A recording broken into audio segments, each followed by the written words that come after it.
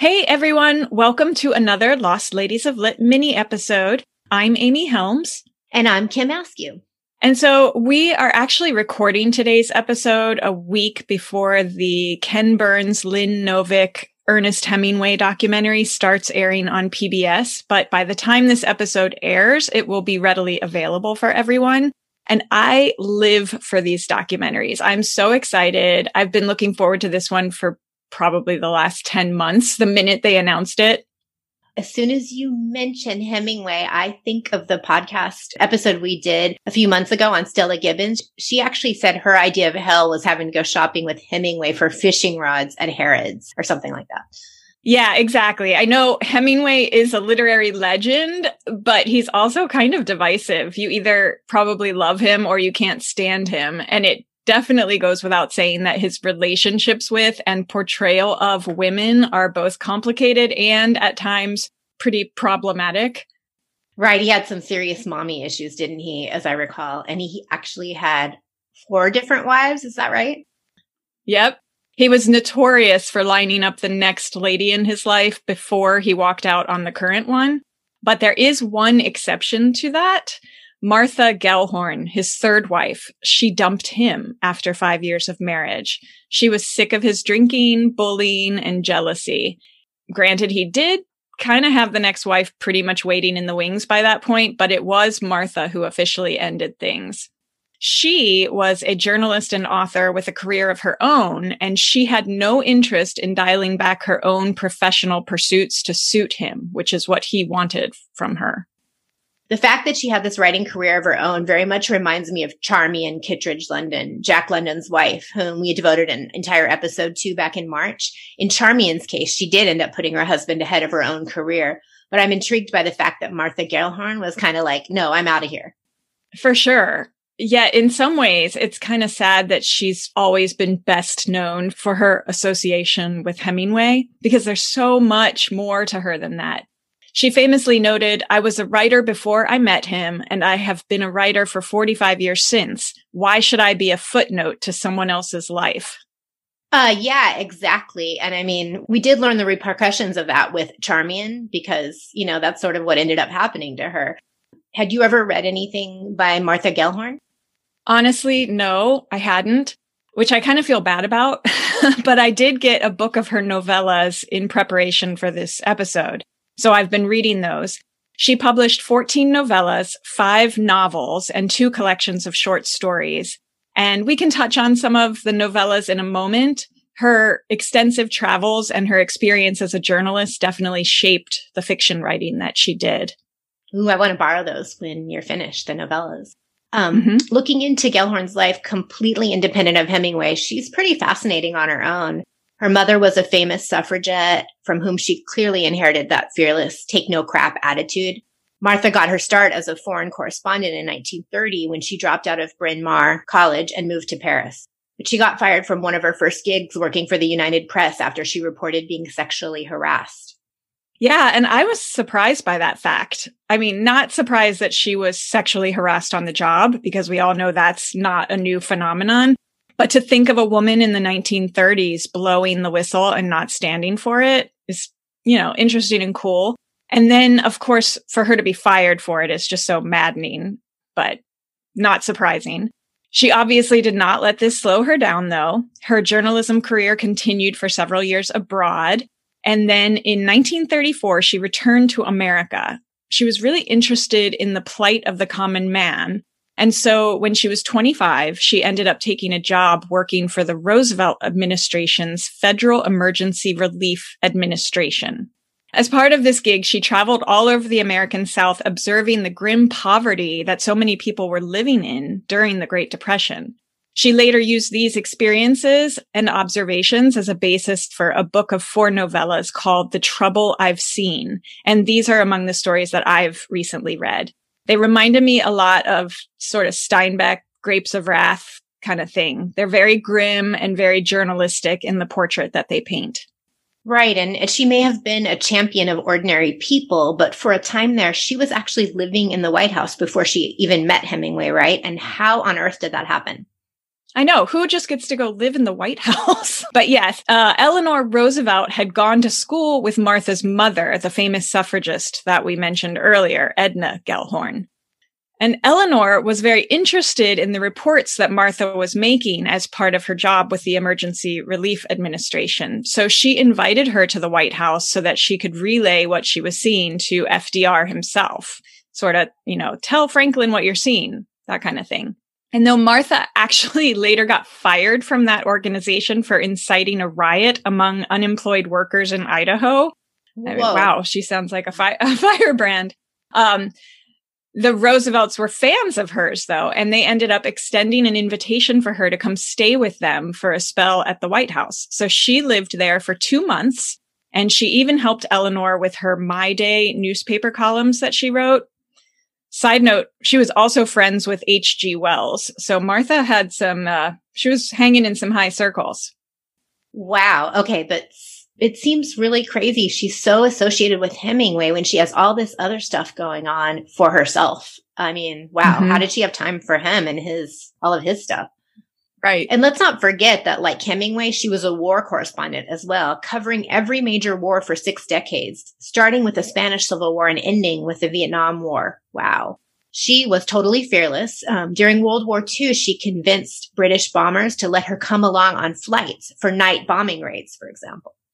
Right. And then her coverage of the D-Day invasion is basically the stuff of legend. And I can't believe I've never heard this story before now.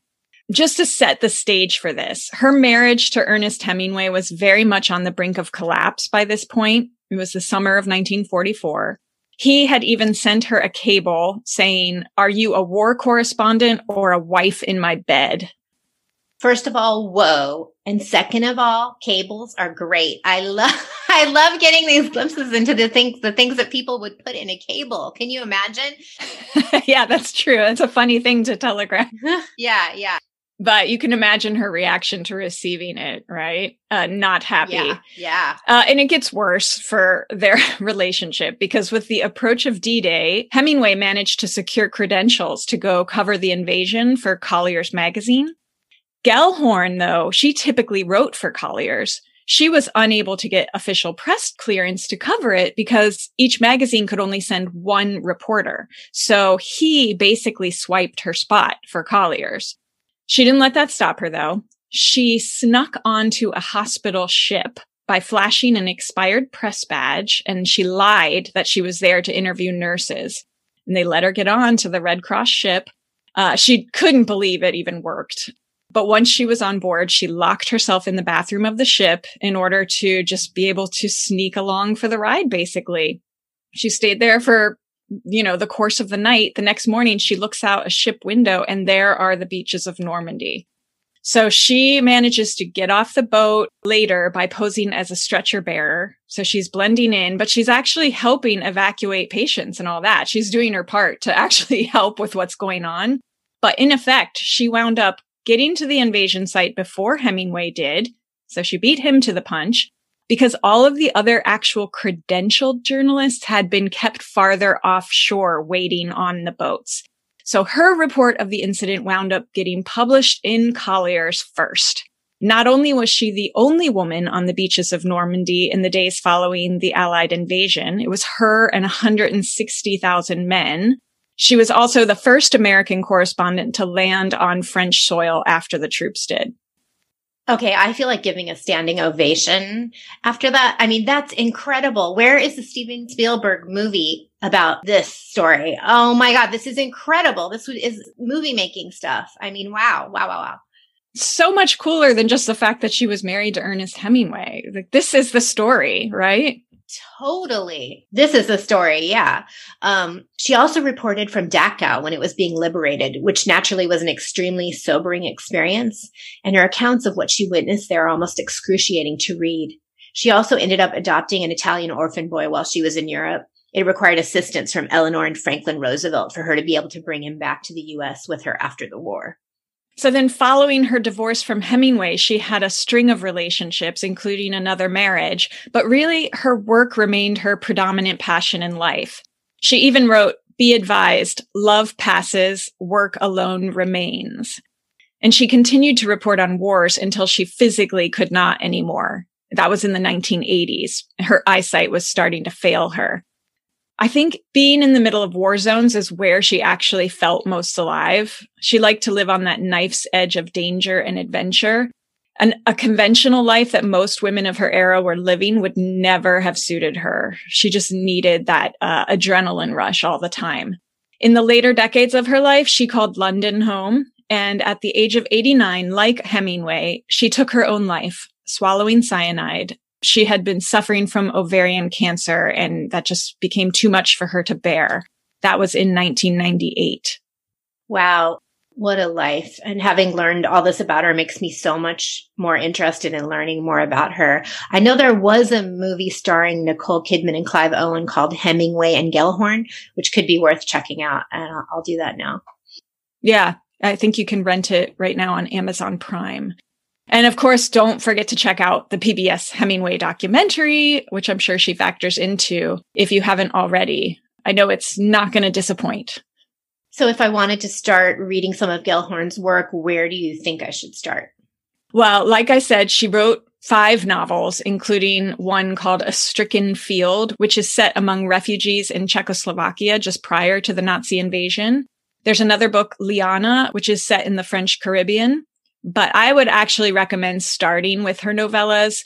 Many critics deem them better than the novels even.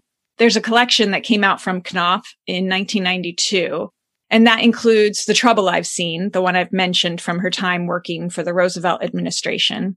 That collection also includes The Weather in Africa, which is actually 3 novellas set in Africa. And I expected those to be very Hemingway-esque, but they're not at all. They reminded me more of maybe Isak Dinesen, something like that.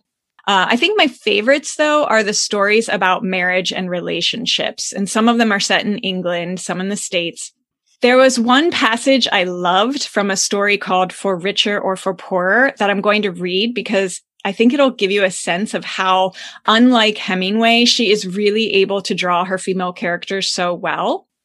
So this is just about a character who is sort of luring a man in, and I think it's just very telling.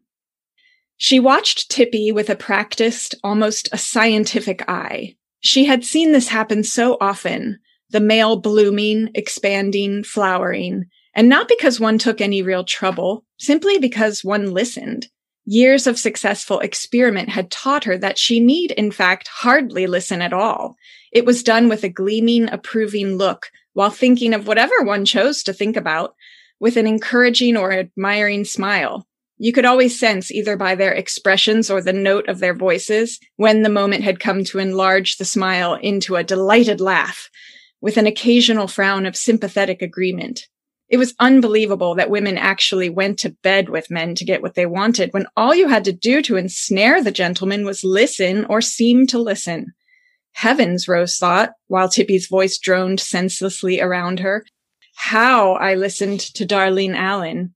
It was a completely safe and infallible method, and the first thing mothers should tell their daughters. Well, it even reminds me of all the dates that I had through online dating where I would listen because the guy would just be talking and talking and talking, and there wasn't really much to say, and I wasn't really interested in saying more because I knew, it wasn't the guy for me or whatever. But they always wanted another date, and they would desperately think that I was interested in them too. I agree. I've had those conversations. They're so wrapped up in their own ego that they just don't even get that you're just like, just with a smile on your face. It's all it takes. It's true. She's absolutely right. For some men.